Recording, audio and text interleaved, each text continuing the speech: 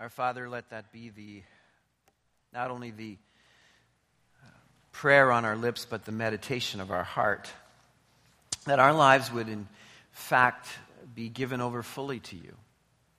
Because you have spared, you have kept nothing from us. You have given us everything in your Son, the Lord Jesus Christ. And so, our Father, we want you to know this morning that it's our desire to give back to you what you rightfully deserve, which is our lives completely.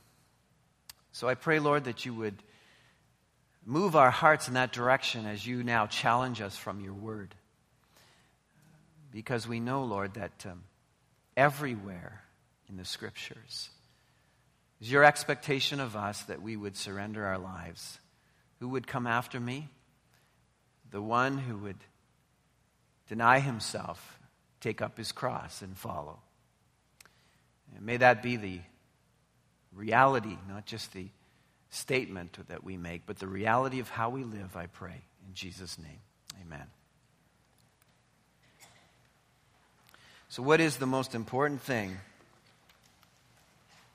on your agenda today? I'm asking a question. Being here? No, that's very important, but not the most important. I'm going to keep asking you this question until you get it right. What is the most important thing? Glorifying God. The most important thing on your agenda today is to glorify God. Whether you eat or whether you drink or whatsoever you do all to the glory of God. It doesn't get more basic than that. 1 Corinthians chapter 10, verse 31. Whatever you do, whether you eat, whether you drink, do all to the glory of God. The most important thing you have on your agenda today is to glorify Jesus Christ. With that in mind, I'm inviting you to turn in your Bibles to 2 Thessalonians as we wrap up our study on Big Hope. Although the letters of the Thessalonian letters are full of hope, as Paul signs off, in fact, as he signs off of both letters, the first letter to the Thessalonians and the second letter to the Thessalonians, he knows that the tough times and trials that they are going through are not likely to go away anytime soon. And he also points out that there are those who are really abusing Big Hope. There's concerns that he has that have been circulating around to him, obviously, about some people that are mistreating their salvation. In fact, some of them are far too skewed on the side of taking it easy and in fact, as they look to the second coming of Christ, they've sort of just mailing in their membership card on life. Instead of passionately living out their salvation, they've sort of pulled up a chaise lounge and they're going to sort of fold their arms behind their heads and wait for the coming of the Lord with a do not disturb sign on. In fact, it's kind of like those people you've probably seen who some big concert comes to Toronto and they line up for days. You're wondering, like, how can anybody do that? Don't they have a life? And that's what basically Paul is talking about with these people who are waiting for the second coming of Christ. They're sort of lined up, not doing anything. In fact, some of them are really, in so doing, abusing the rights of their salvation. I can do anything I want, and you can't do anything to me because I'm saved. They sort of become salvation rights activists. We'll talk about that a little further down. But I want to this morning, from a little end of the section in chapter 2 and the end of chapter 3, bring to your attention three important statements, I think, as we sign off with the Thessalonian letters to clarify the big hope of our salvation. I'd sort of call this sort of some of Paul's end times end notes that I think are really crucial for us. But let's read from God's Word and let's set the place in the Scriptures that we want to talk about this morning. It's 2 Thessalonians chapter 2, verse 13. I want to read a couple of verses there and then go to the end of chapter 3. But we ought always to thank God for you, brothers loved by the Lord, because from the beginning God chose you to be saved through the sanctifying work of the Spirit and through belief in the truth. He called you to this through our gospel, that you might share in the glory of our Lord Jesus Christ. So then, brothers, stand firm and hold to the teachings we passed on to you, whether by word of mouth or by letter. In verse 6, he says, of chapter 3, in the name of the Lord Jesus Christ, we command you, brothers, to keep away from every brother who is idle and does not live according to the teaching you received from us. For you yourselves know how you ought to follow our example. We were not idle when we were with you, nor did we eat anyone's food without paying for it. On the contrary, we worked night and day, laboring and toiling, so that we would not be a burden to any of you. We did this, not because we do not have the right to such help, but in order to make ourselves a model for you to follow. For even when we were with you, we gave you this rule: if a man will not work, he shall not eat. We hear that some among you are idle. They are not busy, they are busybodies. Such people we command and urge in the Lord Jesus Christ to settle down and earn the bread they eat. And as for you, brothers, never tire of doing what is right.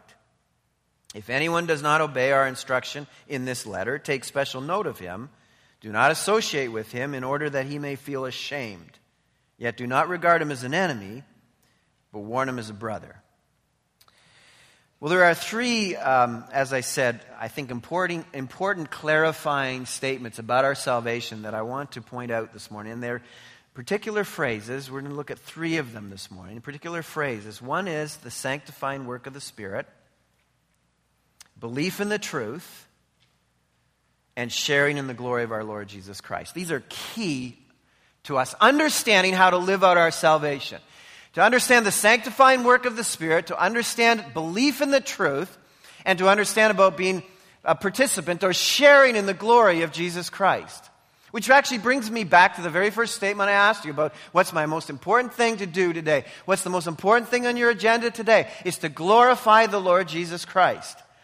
And so I want to talk to you about your salvation this morning because it's very crucial that you don't rest on it in an inappropriate way. That you don't get lax because of the coming of Christ and miss the point of what it means to be saved and to live out our salvation. So let me just say the first statement that I want to make, and I've written out in your notes today a couple of long statements because you may have to digest them a little bit. You may have to look at them and think about them. But I want to say this, that resting presumptuously on escape is another gospel. That the Lord Jesus Christ is coming back again, we believe. And it's a glorious thing. We are awaiting it. We are longing for it. We're looking for it. But to have an attitude that all my salvation is about simply escaping to go to heaven is to miss the point of salvation. That getting saved so I can go to heaven is certainly true, but if that's all I think about it, it's simply selfish. Let me make this statement to you. The purpose of salvation consists of significantly more than escape or deliverance from the coming wrath. It anticipates so loving the truth now that its attendant believing acceptance plays out in a particular lifestyle, a living out of all the call into Christ's family entails, including many trials. That's why Paul could say to them, stand firm. But I want you to know that the purpose of your salvation goes beyond simply being lifted out of this trials and troubles and tribulations of this world and being whisked off to heaven. Otherwise, we would have all been gone at the moment of our salvation. But we're here. What does that mean? What do we have to do about being here? That's why Paul says to them, so stand firm and hold to the teachings we passed on to you. We don't just get saved to go to heaven. The content of the sanctifying work of the Spirit is whatever it takes for the Holy Spirit to make your external and internal world increase your spiritually excellent usefulness in this present life and for the life to come. We get saved so that we can serve God. Here's the problem, and it began with teachings of John the Baptist early on in the Gospels, in Matthew chapter 3, there were some who thought they could simply escape hell by somehow giving some assent to the traditions either of Jesus Christ or something that had to do with Christ. And John the Baptist taught that just isn't so. In fact, in Matthew chapter 3, the Sadducees and the Pharisees were showing up. He was baptizing people in the name of Jesus Christ and for the salvation to come. And he says this to them. It says, but when, in Matthew chapter 3, verse 7, but when he saw many of the Pharisees and the Sadducees coming to where he was baptizing, he said to them, you brood of vipers, who warned you to flee the coming wrath? Produce fruit in keeping with repentance. And do not think you can say to yourselves, we have Abraham as our father. In other words, we're in the right line for salvation. He says, listen, who warned you to try and get out of hell, to sign up for baptism, when in fact you show no signs of repentance? You show nothing in your life. The reality of salvation is not some sort of quick assent to the idea of God existing or of Jesus Christ being crucified, and then I've got my ticket to heaven and my escape from the coming wrath or the judgment of God, so I've got that all taken care of. That's no different than the kind of Pharisee-type salvation that they were trying to foist on John the Baptist. He said, who warned you to try and escape hell? You think you can come and be baptized and show no signs in your life of repentance, make no 180-degree change in your life, and actually have salvation? That's what some people think. That's the reason that John wrote in 1 John chapter 2, verse 19, that many drift away. The reason that many drift away is because they, in fact, if they belonged to us, they would have remained with us. But the salvation that is taught in the Scriptures, the salvation that the Apostle Paul is drilling into them, the salvation that he's talking about, in spite of the fact that Jesus is going to come and save us and take us to heaven, the salvation that Paul is talking about doesn't mean that one sits back and does nothing in terms of living out a life of change, of the sanctifying work of the Spirit of God making changes in your life. While the salvation of Christ does save us from ultimate destruction, it first saves us from sin and self, so we can increasingly be like Jesus before we meet him face to face. And so Paul writes to them in the end of chapter 2, and he says, this is how you were saved. You were rescued from being an object of the wrath of God to being an object of his affection. He says here, from the beginning in verse 13, God chose you to be saved by the sanctifying or through the transforming work of the Spirit of God. The evidence of repentance in your life. And by the way, chosen is the middle voice in the verb tense, which means that God took you for himself. You were handpicked. A handpicked and plucked treasure from the department store of life and brought into his amazing kingdom. But God's reign demands genuine repentance in your life, or it brings judgment, one or the other. And that's why Paul could write to them and say, I thank God for you, brothers. That's how we ought to view each other. Because in doing so, we are expressing approval of God's choice to bring people into his kingdom like you. And so we look at one another and when we say we thank God for you, God's very pleased with that because we are giving approval to his choice. You know what it is when you purchase something, you bring it home, you want everybody to like it, right? Look what I got. Then comes home, look at this, isn't this wonderful? She wants me to like it. And say, yeah, that's very nice. I thank the Lord that you went out and spent all my money today. That's just great. It's just great. We want the approval. Well, this thanking God for each other is our way of showing that we bless God's choice. God, by the way, loves his choice. Do you understand that? Loves you. And the point of this, through the sanctifying work of the Spirit, is not so we could just simply be rescued from the trials and troubles of this world, but so that we could live in the trials and troubles of this world in a way that brings glory to Jesus Christ through the transforming work of the Spirit. God set you apart and then set you up to believe. That's what it says here in the text. God chose you to be saved through the sanctifying work of the Spirit and through belief in the truth. Not because you had anything to do with setting that up for yourself. Certainly not for what he could get. He saved you for what he could give to you.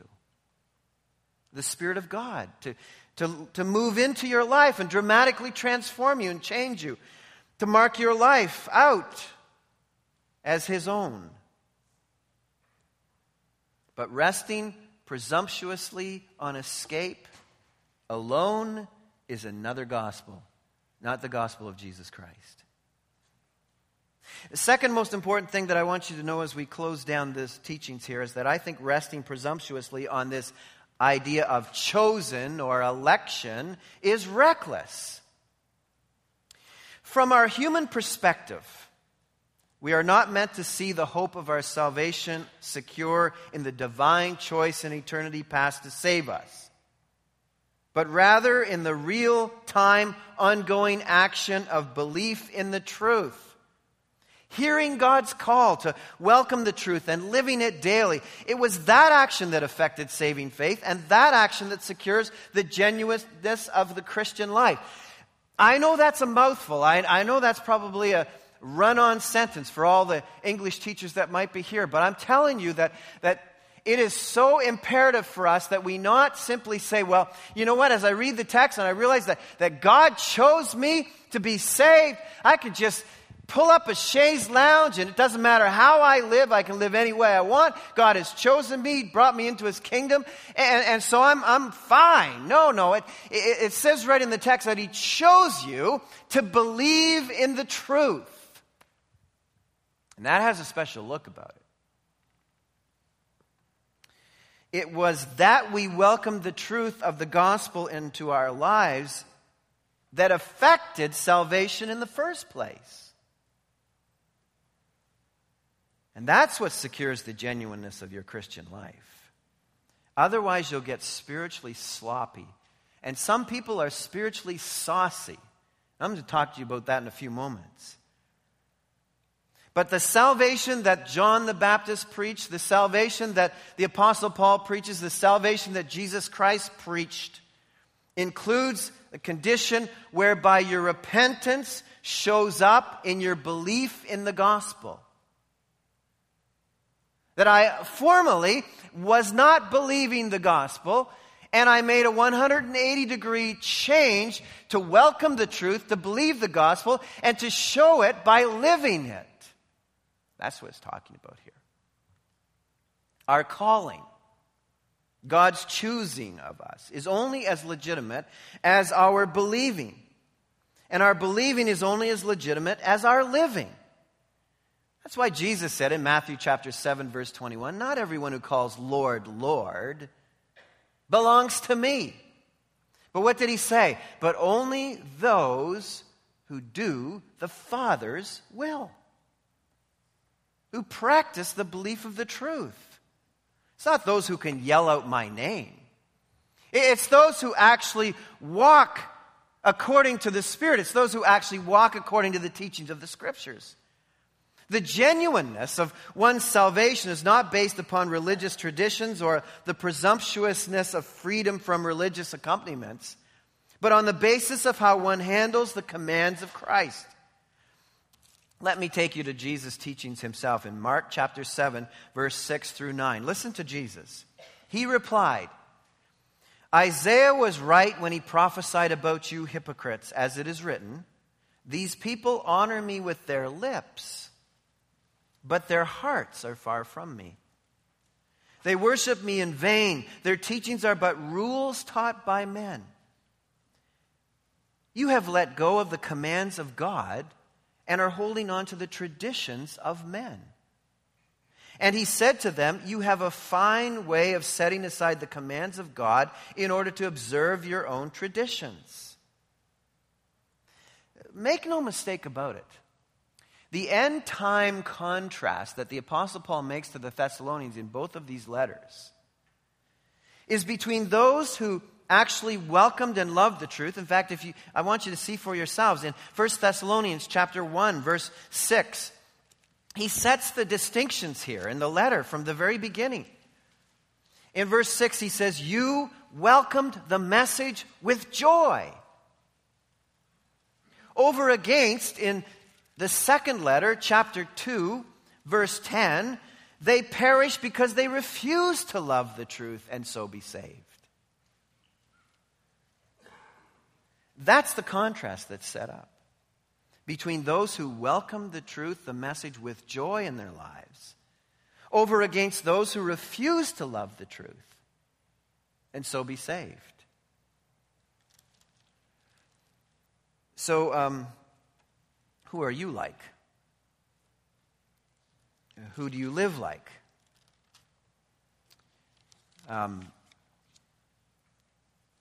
There's a lot of confusion, I think, in this whole idea of freedom in Christ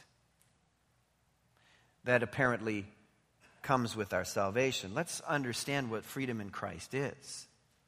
It comes with holding to his teachings. That's what we're free to do. Christian freedom is freedom from doing what I want or used to want so I can do what Christ wants. What pleases the Lord. This is what Christian life is all about. I have been liberated by salvation from my sin and myself so that I no longer live for my sin or live for myself, but rather live for my Savior. That's the distinction that's made in the Christian life. There are some new Christian traditions that are being encouraged in terms of freedom in Christ.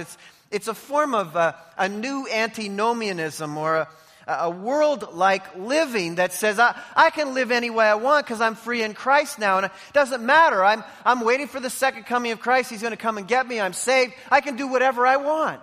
Pass me another Labatt's. We need to beware of what I'm going to call spiritual rebellion punkism, or the spiritual rights activists who say, look at me, how free I am. What, free in the sense that you can do anything you want? You can live for your flesh and be rescued and saved as well? I wouldn't bank on it. That's how the world lives. The world lives for its sin and for itself. Paul doesn't want any of that. As he signs off on this letter and as he tells them that they have this great security in their salvation, this choosing from God and the sanctifying work of the Spirit, he wants to make sure they understand that it comes also with the reality that you live out the truth, that you believe the truth of Jesus Christ. That radical change Christianity brings in a new freedom that's unshackled from the sinful, selfish nature to do radically pleasing things in Christ's name. That's what freedom is. Not to brag that I've now accepted Jesus and now I can go back to living like the world. That's not what he's talking about. Anybody can do that. No, he's saying that I've now been liberated from sin and self so that now I have freedom to please Jesus Christ. That's the nature of the salvation that the Apostle Paul preached.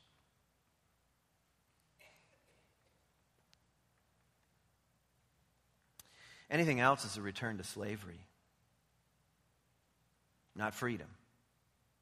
A slave to myself and my flesh, doing what I want, or a slave to my sinfulness.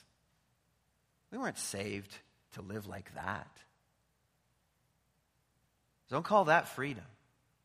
And whatever you do, don't call it Christian freedom.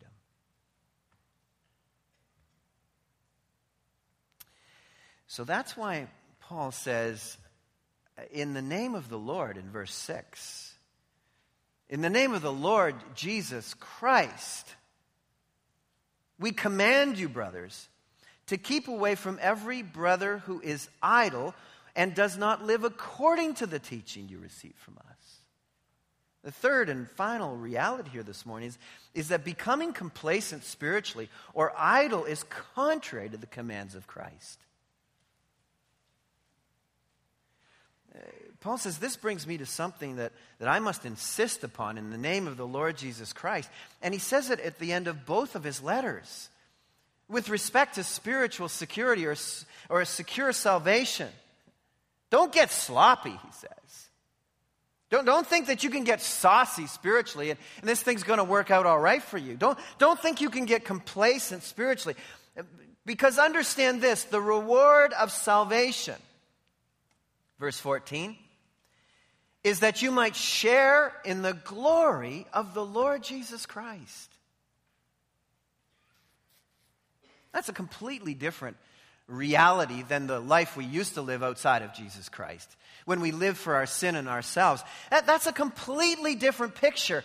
And by the way, while this participation in the glory of Christ may happen in a flash, it is expected that salvation itself, this journey that we walk each day, will put us well on the way to living in a way that glorifies Jesus Christ, and including in our lives what it is to participate and share in the glory of Christ. Which means, by the way, the awesome, weighty perfection of Jesus. And it's only secured through robust spirituality. Not sloppy spirituality. Not saucy spirituality. I can do whatever I want. But robust spirituality. This is why you were called. Notice this. Verse 14. He called you. He brought you into the kingdom of Christ, that you might share in the glory of our Lord Jesus Christ.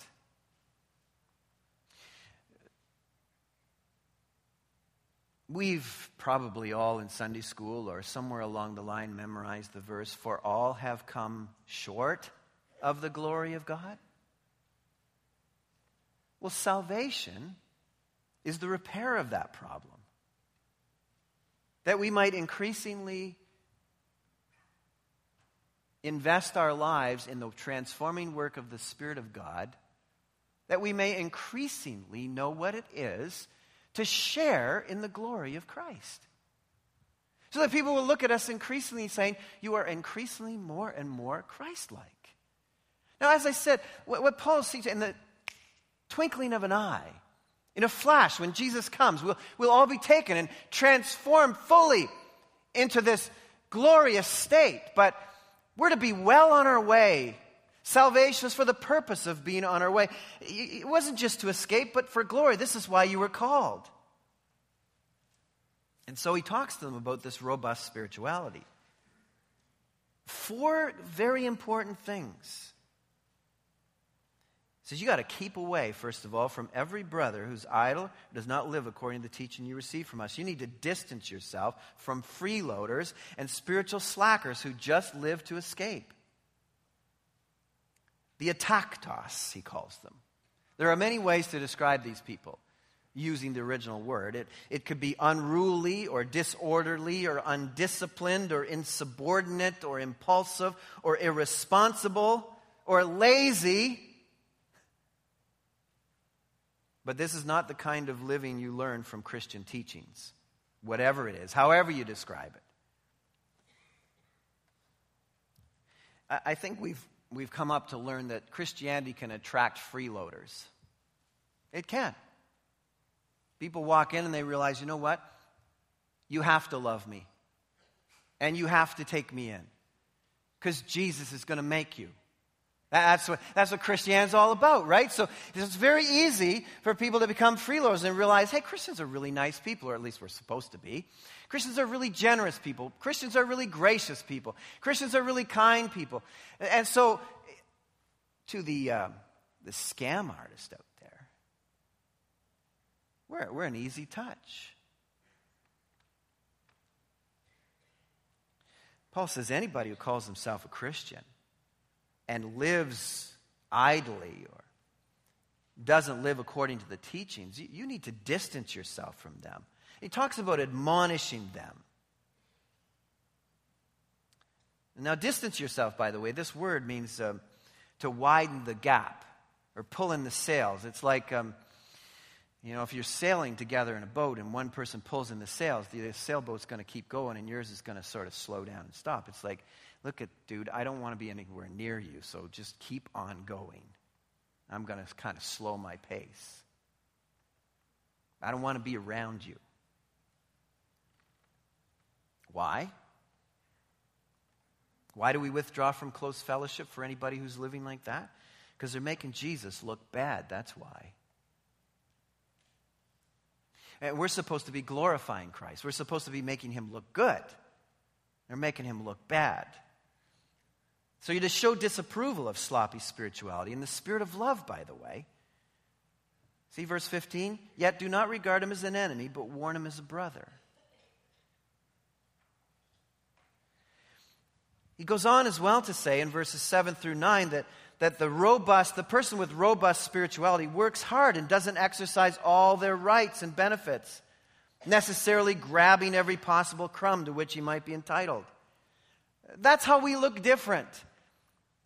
Paul says, look, I worked among you. You yourselves know that how hard I worked. I wasn't idle. I wasn't slacking. I wasn't lazy. I wasn't freeloading. Even though, by the way, he says I could have. Jesus himself taught that the laborer always receives his wages from the labor. And if that labor is the gospel, you receive your wages from the gospel. So the Apostle Paul says, I had every right to receive my wages. I had every right for you to take care of me because I was teaching you. But I chose not to do that in light of all the lazy spiritually lazy people I saw around me who were making Jesus look bad. I decided that it would be better if I lived a very careful, diligent, hardworking life among you so that people would say, hey, maybe that's the way we ought to live.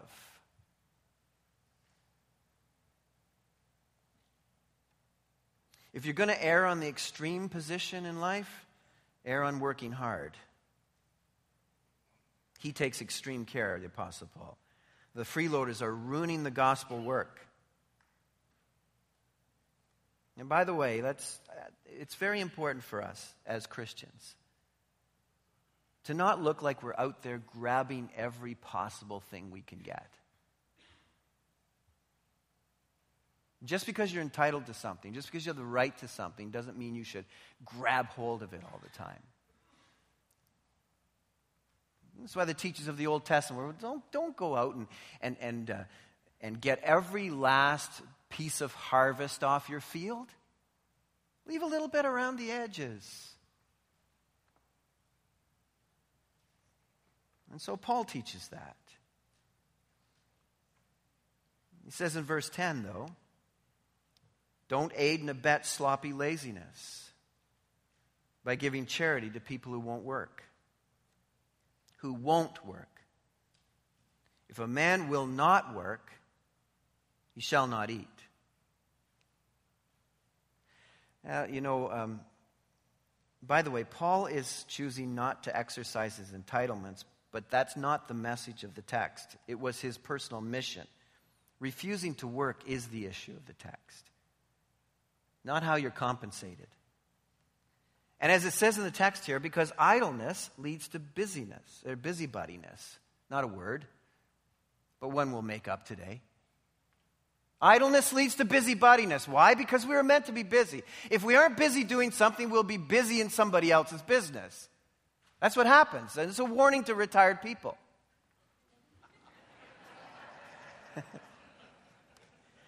You can become busybodies very easily. That's why my wife never wants me to retire. She thinks I will become a real busybody around the house. Idleness leads to that. Creativity can turn to negativity because these people were idle and they were going around checking out everybody else's business, probably convincing them to become disorderly in their conduct as well. That happens because we were made to be busy. That's how God made us. No second coming watching, sitting on your chaise lounge, hands folded. And then he says to them, the fourth thing he says to them, never tire, but in terms of your activity, and never tire of doing what is right. Verse 13, never tire of doing what is right. That's what robust spirituality is all about. By the way, what is right in and of itself, this word means, what is right in and of itself, and what is perceived to be right. Both those things you should work diligently toward. You should work diligently toward always doing what is right and even what is perceived to be right. I want to keep coming back. Why? Why is that important? Because we are representing the Lord Jesus Christ. That's why. It's always about that. It's from the very beginning. What is the most important thing you will do today on your agenda? It is bringing glory to Jesus Christ. So never grow tired of doing what is right. Not only what is right in and of itself, but what is perceived to be right. Because everything we are to do is to bring glory to Jesus Christ.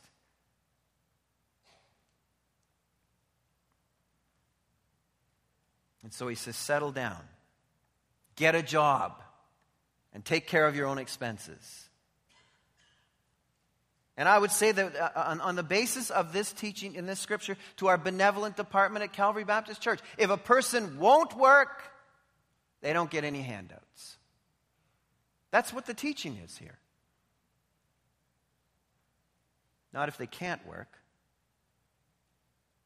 or if they may be out of work and trying to get work. Hear what I'm saying? Hear what the Bible's saying. If a man will not work, he shall not eat.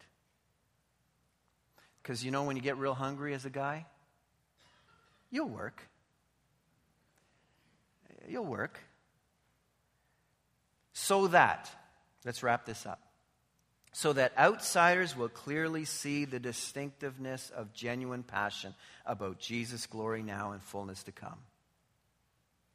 And that the so-called insiders will either be shamed into repentance or exposed as phonies. That's what it says here. Do not associate with him, verse 14, in order that he may feel ashamed. Why is this distance thing? I said to you because he's making Jesus look bad, or she's making Jesus look bad. But this distance thing also brings shame. And shame goes one of two ways. It will either lead to repentance or anger. If you are truly a follower of Jesus Christ, shame always leads you to repentance. If you are not a follower of Jesus Christ, shame will lead you to anger, and anger will take you out. And Paul's saying, one way or the other, let's flush them out. Let's find out if they're real or not.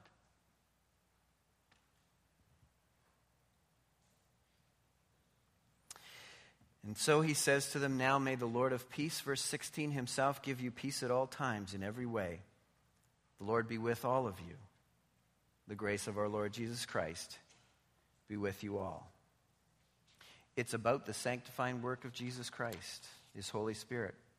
Don't rest presumptuously on escape. That's a different gospel. You are here to live out your life honoring Jesus Christ. Resting presumptuously on chosen or election is reckless.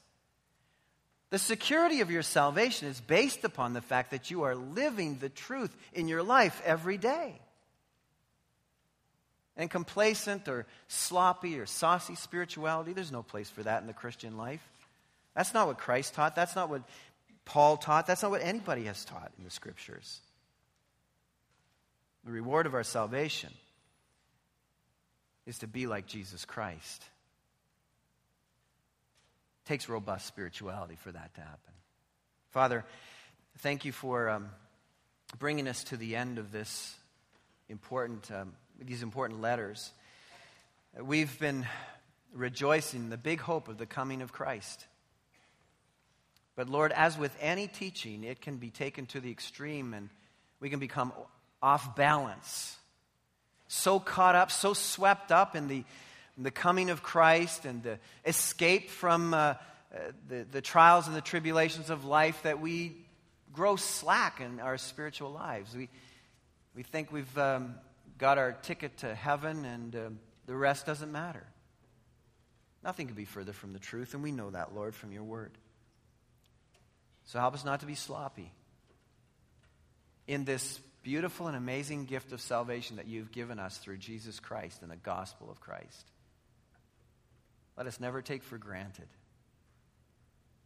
and live our lives in a lazy way. But let us, Father, stand firm. Let us love the teachings of God's word. Let us welcome the transforming work of the Holy Spirit.